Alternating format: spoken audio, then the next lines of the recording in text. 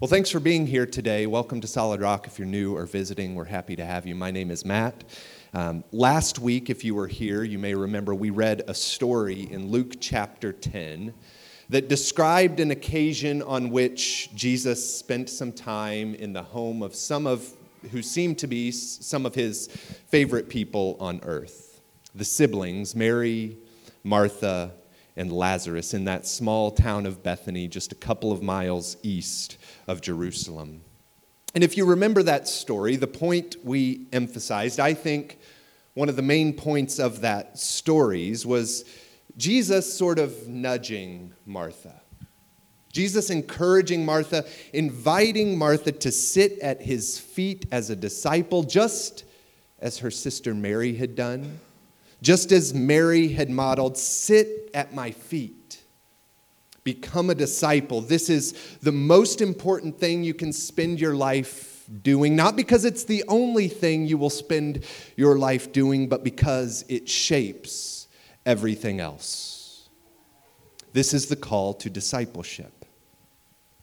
I want to continue that conversation, at least in a way, today as we turn our attention to the next chapter in Luke and discuss an indispensable part of the spiritual life. Perhaps the preeminent practice in our discipleship. We're going to spend the next couple of weeks talking a little bit about prayer as we read through this small passage in Luke 11 where Jesus teaches his disciples about this critical spiritual activity. And I think for those who follow Jesus, we understand that prayer is a critical part of our lives. We get that prayer is undeniably a fundamental aspect of the spiritual life, and yet I think many of us would also be maybe willing to admit that it can be quite difficult to implement in our lives, at least on a consistent basis. And we understand that it's important to pray consistently, as the Apostle Paul stresses in his letter in 1 Thessalonians chapter 5, verse 16. What does he say? He says, rejoice always. He goes on, pray continually. Pray continually. Give thanks in all circumstances. For this is God's will for you in Christ Jesus. Pray continually. Give thanks in all circumstances. Pray at all times. Become a person of prayer. This is a defining characteristic of who we are as believers. We are a people who pray. In his book on prayer, Tim Keller said prayer is at the very heart of what it means to believe. Prayer is at the very heart of what it means to believe. We are a people who pray. And why is prayer so critical for followers of Jesus? Why must we continue to cultivate lives of prayer? Well, I think that prayer, and not prayer alone, but prayer in addition to other spiritual disciplines, I think prayer is forming us. Prayer is not only giving us life, but it is giving shape to the life we have. And being formed through prayer, allowing prayer to give shape to our lives is critical as we walk through this world. As the well-known poet Christian Wyman said, the world that is designed to destroy the inner life. We live in a world that is designed to destroy the inner life. I think that's always been the case, but it's maybe increasingly so from the world of mass media to our increasing tendency to isolate ourselves, to our practices of consumption. Everything is designed to destroy life. And I want to suggest this morning that prayer is an essential part of pushing back against that trend of destruction. Putting in the work to ensure that we aren't allowing the habits and patterns of our world, which are intent on destruction, that we're not allowing that to destroy who we are and who we were made to be. So let's jump right into this. Luke chapter 11, verse 1. Now Jesus was praying in a certain place. And when he finished, one of his disciples said to him, "Lord, teach us to pray, as John taught his disciples." We'll pause here. Luke says Jesus was praying. I love this. The Son of God, the creator of everything, God incarnate, spends time praying. If Jesus spends time praying, I think that speaks volumes to us. Why would we think that prayer is not important for our lives? Jesus was praying, and why wouldn't he be? He was a serious Jew. This was a part of his life. As was his custom, Jesus was praying, and the disciples seemed to just be waiting for him to conclude. Maybe you've been there, maybe even when I've been praying. If so, I apologize. I sort of picture here our 4-year-old daughter, Cora, as we pray around the dinner table every day, actually every meal, and if she has something to say or something to ask, I've noticed that she has her head bowed, but her eyes are opened, just waiting for that amen to be spoken so that she can interject her question or her comment. That's sort of how I picture the disciples here. Jesus is praying, and they're just waiting for him to conclude that prayer. And when he does, one of the disciples jumps on the opportunity, takes advantage of this moment of silence and says, "Lord, teach us to pray. Teach us, just as John taught his disciples, teach us to pray." Now, this request from this disciple is a bit curious because the disciples, they're Jewish. They know how to pray. They are familiar to varying degrees with maybe praying the Psalms or prayer before a meal or standard morning and evening prayer. They know how to pray. And as New Testament scholar Ben Witherington notes, by the first century, personal and even spontaneous prayer was not at all uncommon within Judaism. The disciples can pray. They're familiar with prayer, but maybe they're just looking for a bit more direction. They want to now learn to pray as followers of Jesus, as students of Jesus. We know how to pray. We know what prayer is, but we want to grow in this practice. I think this is an important example for us to continue becoming a disciple, to continue developing in our faith and our faithfulness to Jesus Christ. We must learn how to pray. We must learn how to pray. I'm talking about more than just praying when we're faced with a moment of crisis. We must learn patterns of prayer that will carry us through and lead us through life. And that sort of prayer, I'm suggesting, is a learned experience. We are always seeking to grow in prayer. We are always learning how to pray. Learning how to pray, growing in prayer is not sort of climbing a ladder of achievement in the spiritual life. When you get to the top, you've arrived. We will never have arrived when it comes to our prayer lives. We will always be learning throughout the rest of our lives. It is always going to be an exploratory experience. Prayer is something that we learn. I want to share something that has helped me in this process. I'm not suggesting that this is going to be the path for all of you, but this is something that has helped me in this learning process of prayer. It's this. I don't often use props, but today I'm going to use a prop. This is my new prayer book. It's the recently published Book of Common Prayer for the Anglican Church. It was given to me last week as a gift from the rector at All Saints here in town. This Book of Common Prayer includes a variety of things. It includes the lectionary that helps lead us through the liturgical year. It includes the daily office, readings for morning, midday, and evening prayer. It also includes a prayer for the week that helps guide us through the liturgical year, leading us through the season on the church calendar.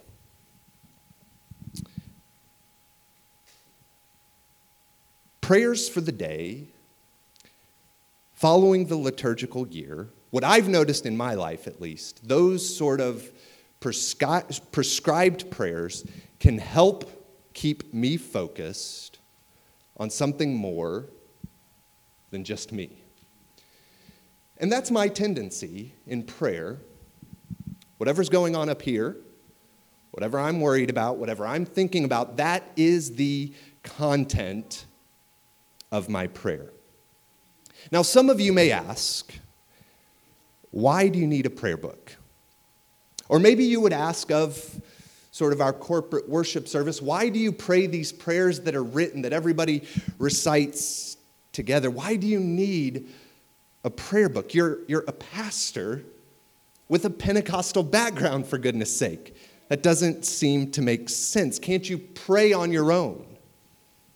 And my response would be, well, yes, I can, and I do pray a lot of personal, spontaneous prayers throughout the day. But I have found over the years that I also need something more than just that. I need something more than just the prayers that are coming into my mind for moments where I am struggling to have faith. I need something more than just what's in my head for moments when I don't know what to say. Or moments when my eyes can't see past my anxious thoughts about a situation that I'm facing. I need something more. At a conference we attended last month, Brian Zond was commenting on the importance of ancient prayers that have been handed down to us.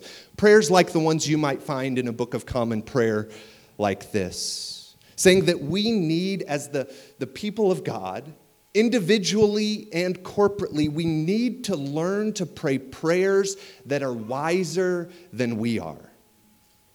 I don't know if that resonates with you, but it certainly resonates with me, and this is why.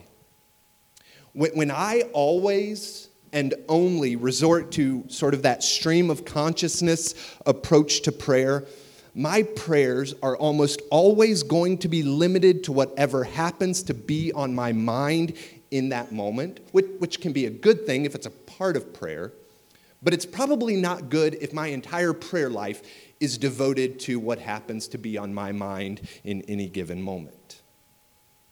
Zond went on to argue that an angry person tends to pray angry prayers. An anxious person prays anxious prayers. A greedy person tends to pray greedy prayers, and so on and so forth. So praying prayers that have been written down, prayers that have been given to us, ancient prayers, helps lead us into a new form of prayer. It enables us to pray in a way that is wiser than we are in that moment. This has been incredibly beneficial for me in my spiritual journey. Prayers that are more well-rounded than I am capable of in the middle of a difficult season. Something like this, it's not about stodgy religiosity. It's not about legalism. It's not about making sure I pray for an hour before work every day and that I make it through this morning liturgy for prayer every day so that I can make sure I'm a good Christian and I will get my reward. That's not what it's about at all. This is not something, prayer in general is not something we have to do. It's something we get to do as children of God. This is a gift, not a weighty burden to drag us down when we fail, or something that fills us with shame when we don't live up to this standard that we have set for ourselves. So prayer is learned. I think we see that in this story. The disciple says, Jesus, teach us to pray. Just as John taught his disciples to pray, teach us to pray. And Jesus provides this model to guide the disciples in this way of prayer. So prayer is learned.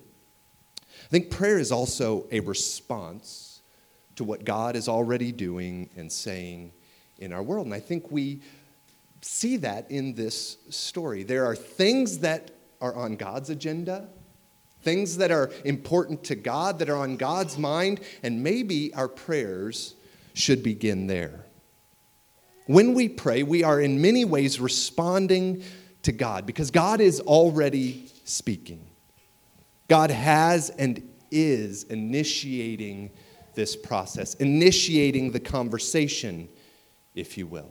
Our speech is always a response, even if it seems like we are beginning the conversation. It is a response to God.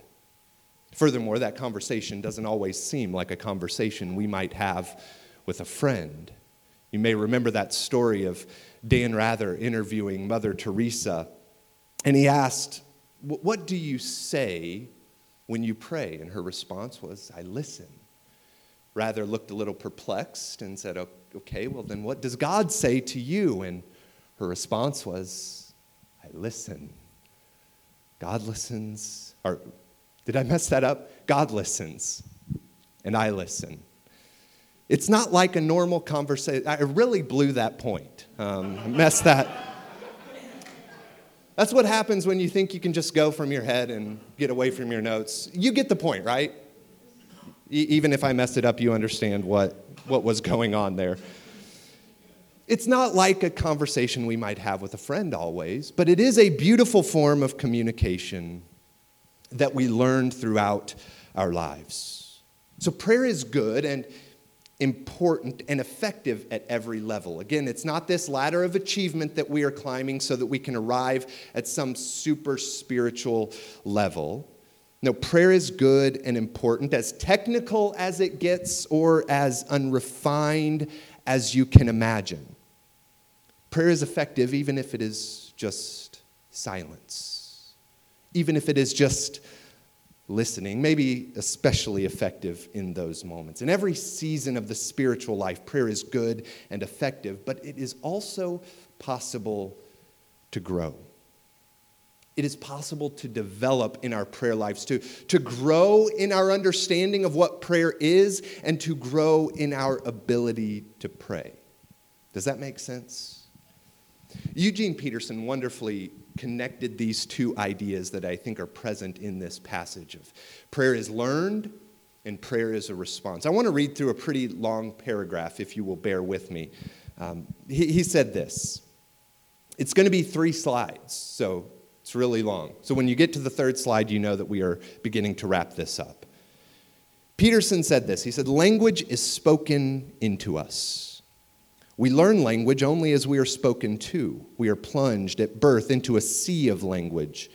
Then slowly, syllable by syllable, we acquire the capacity to answer. Mama, papa, bottle, blanket, yes, no. Not one of these was a first word.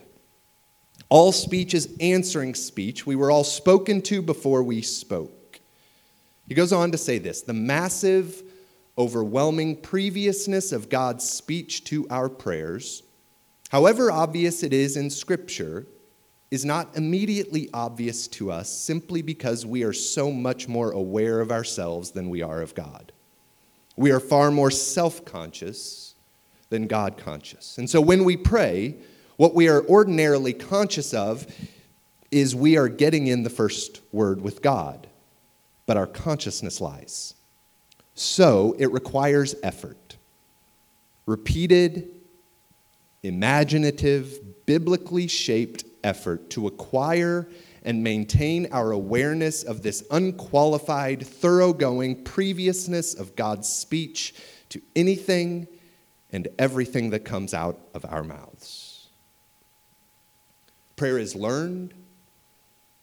Prayer is a response to what God is already doing and saying in our world. And I think in some ways, prayers that have been handed down to us, or praying through the Psalms, a rich Christian tradition, or praying scripture in general, those practices, I think, help us remember that we are always responding in prayer to what God is already doing and saying in our world and in our lives. And now we get into the content of this model prayer. We're only going to make it through 3 more verses, so it shouldn't take too long. You'll notice that this is a truncated version of Matthew's version, the famous version of the Lord's Prayer, or also referred to as the Our Father. This one in Luke is quite a bit shorter, but most of the elements from Matthew's version are here as well. Verse 2, teach us to pray. Verse 2, and he said to them, when you pray, say, Father, hallowed be your name. Your kingdom come. Give us each day our daily bread, and forgive us our sins, for we ourselves forgive everyone who is indebted to us. And lead us not into temptation. So Jesus begins his model prayer with these words, Father, hallowed be your name. He addresses God in this incredibly intimate way and instructs his followers to do the same. Abba, Father. Prayer begins with this expression of delight in my belovedness as a child of God. We begin in prayer with delight by focusing on the beauty of our Father. I'm going to think about the beauty of God. I'm going to contemplate the attributes, the characteristics of God, but I'm going to go a step further, and I'm going to say it with my mouth. God, you are holy. You are completely other. I'm going to think about your beauty. I'm going to speak words about your beauty. We don't begin in prayer with our Amazon wish list of things we want. Rather, we begin by focusing on the beauty, the character of our God. The prayer continues then, your kingdom come. Matthew adds to that in his version, your will be done. Your kingdom come, your will be done on earth as it is in heaven. So we acknowledge in prayer that our world, our systems, our organizations, our governments, and yes, our very lives don't always reflect the will of our Father. So we acknowledge our lack in this respect, and then we beseech God to bring his kingdom where it is lacking, to make that rule and that reign a reality today in our world where it's not a reality now. And as we pray that prayer, I think our eyes begin to be opened to ways in which I am called to participate in making the rule of God a reality in my world. It's not just asking God to miraculously break into our world and make his reign a reality, but it's as I pray this and ask God to bring his kingdom, I begin to see ways in which I can enact that as well. God, your kingdom come, your will, your reign, your rule be done today on this earth as it is in heaven. And then he moves on. Give us each day our daily bread. So we make it to the middle of this prayer before a personal request is made. And I think as these sort of requests are made in prayer, we are being shaped to be content in our limitations. Content in our limitations instead of demanding that we have everything we want. We recognize that we are finite, that we have needs today, maybe very big needs, and we're going to have needs tomorrow. Our needs are not going to disappear. I'm not demanding that I never have struggle, that I never have trial. We never progress beyond our dependence on the Father, and so we pray, Father, give me today what I need. Give me the food I need, literal physical food for sustenance. Give me the spiritual nourishment. Give me the hope that I need. Sustain us so that we can make it through another day. God, you have brought us in safety to this day. You have brought us in safety thus far. Preserve us today like you have in the past, like I trust that you will in the future. Continue to uphold me today. In prayer, we recognize that not every need, not every desire will be met in exactly the way we would like it to be met. We can still ask. In fact, I think we should still ask. We continue to make requests. We continue as the people of God to intercede on behalf of those who are experiencing need. We still make petition before the Lord. We'll talk a little bit more about this next week as we continue reading the chapter. But prayer is not first and foremost a way to get what I want. So as I pray, in line with what Jesus taught us, Father, give me what I need to get through this day, and that will be enough. I will be satisfied in you. Whatever my situation looks like, give me what I need to make it through today. And then he moves on. Forgive us our sins. Forgive us our sins. And this movement in the prayer regarding sin is twofold. I begin by acknowledging my own sin, my own shortcomings, the evil that I have participated in, and I repent of that. I look at it square in the face, I'm honest about it, I repent of it, and then I commit to moving forward in the grace of God. Father, forgive me for my sins and keep me from sinful temptation in the future. Father, forgive us our sins. I also, though, acknowledge in this prayer that I, too, need to forgive others. Forgive me, God, as I forgive those who sin against me. And I think that connection is critical for us to keep in mind. I forgive because I am forgiven. I am merciful to others because Christ has been merciful to me. I recount the words of Christ in the Beatitudes. Blessed are the merciful, for they shall receive mercy. Prayer is learned. Prayer is a response to what God is already doing and saying in our world. There is room for us to grow in our lives of prayer. And that growth, it's not at all about becoming verbose. It's not about making sure that you're technical and precise so that God can hear and understand your prayers. No, the simplest, most basic, most childlike prayer is often the most honest. Even silence can be a prayer. It's not about having the most eloquent prayers. In fact, Jesus warns against that kind of a thing. As the Apostle Paul suggests in Romans chapter 8, verse 26, saying, likewise, the Spirit helps us in our weakness, for we do not know what to pray for as we ought, but the Spirit himself intercedes for us with groanings too deep for words. Sometimes our prayers may not even be intelligible. There is a time and a place for that. But what I want to argue today is that there's also a time and a place for focused, guided, specific prayer. And there's something I think that learned prayers, ancient prayers, do for us in that they anchor us in truths that are beyond our feelings in the moment, beyond our current situation. They anchor us in patterns of trust that seem to be beyond our reach in the middle of difficulty. So we have this beautiful prayer that Christ has given us as a model. And I think it's appropriate, I think it's good to memorize this prayer.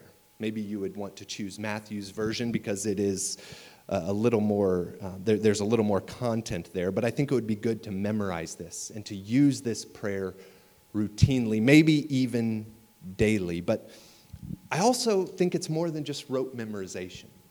I think this prayer is more than just a prayer that we can rehearse, but it is a model. It gives us a basic structure of prayer in which we are allowing God to set the agenda for that time. Because to be honest, God, I could spend hours talking about all the things that are on my mind. I could spend days talking about the things that I am worried about. But let's begin this time, God, by talking about what's important to you. How do we know what's important to God in prayer? Well, Jesus tells us in this prayer. So in addition to reciting this prayer, we can use every section of the prayer as a guide. We can use it thematically, find the themes that are present in this prayer, and then explore those themes in your own words. Prayer is learned. Prayer is a response to what God is already doing and saying in our world. And learning prayers that are wiser than we are helps anchor us in truths beyond our feelings, truths beyond our abilities in any given moment. And I think this is a really important place to begin. Would you stand this morning? We're going to continue this conversation next week. Steve, if you wouldn't mind joining me as we prepare to gather around the Lord's table to meet with our Lord and Savior Jesus Christ through his body and blood. If you're new or visiting, we invite you to participate in this Eucharistic meal. We're going to form two lines down the center aisle. As you get to the front, the elements will be given to you, and you'll hear the words spoken over you. The body of Christ broken for you, the blood of Christ shed for you. Thanks be to God. By way of invitation, our prayer for the week. O God, our refuge and strength, true source of all godliness, graciously hear the devout prayers of your church, and grant that those things which we ask faithfully we may obtain effectually through Jesus Christ our Lord, who lives and reigns with you in the Holy Spirit, one God, now and forever. Amen. Amen. Would you join us at the table this morning?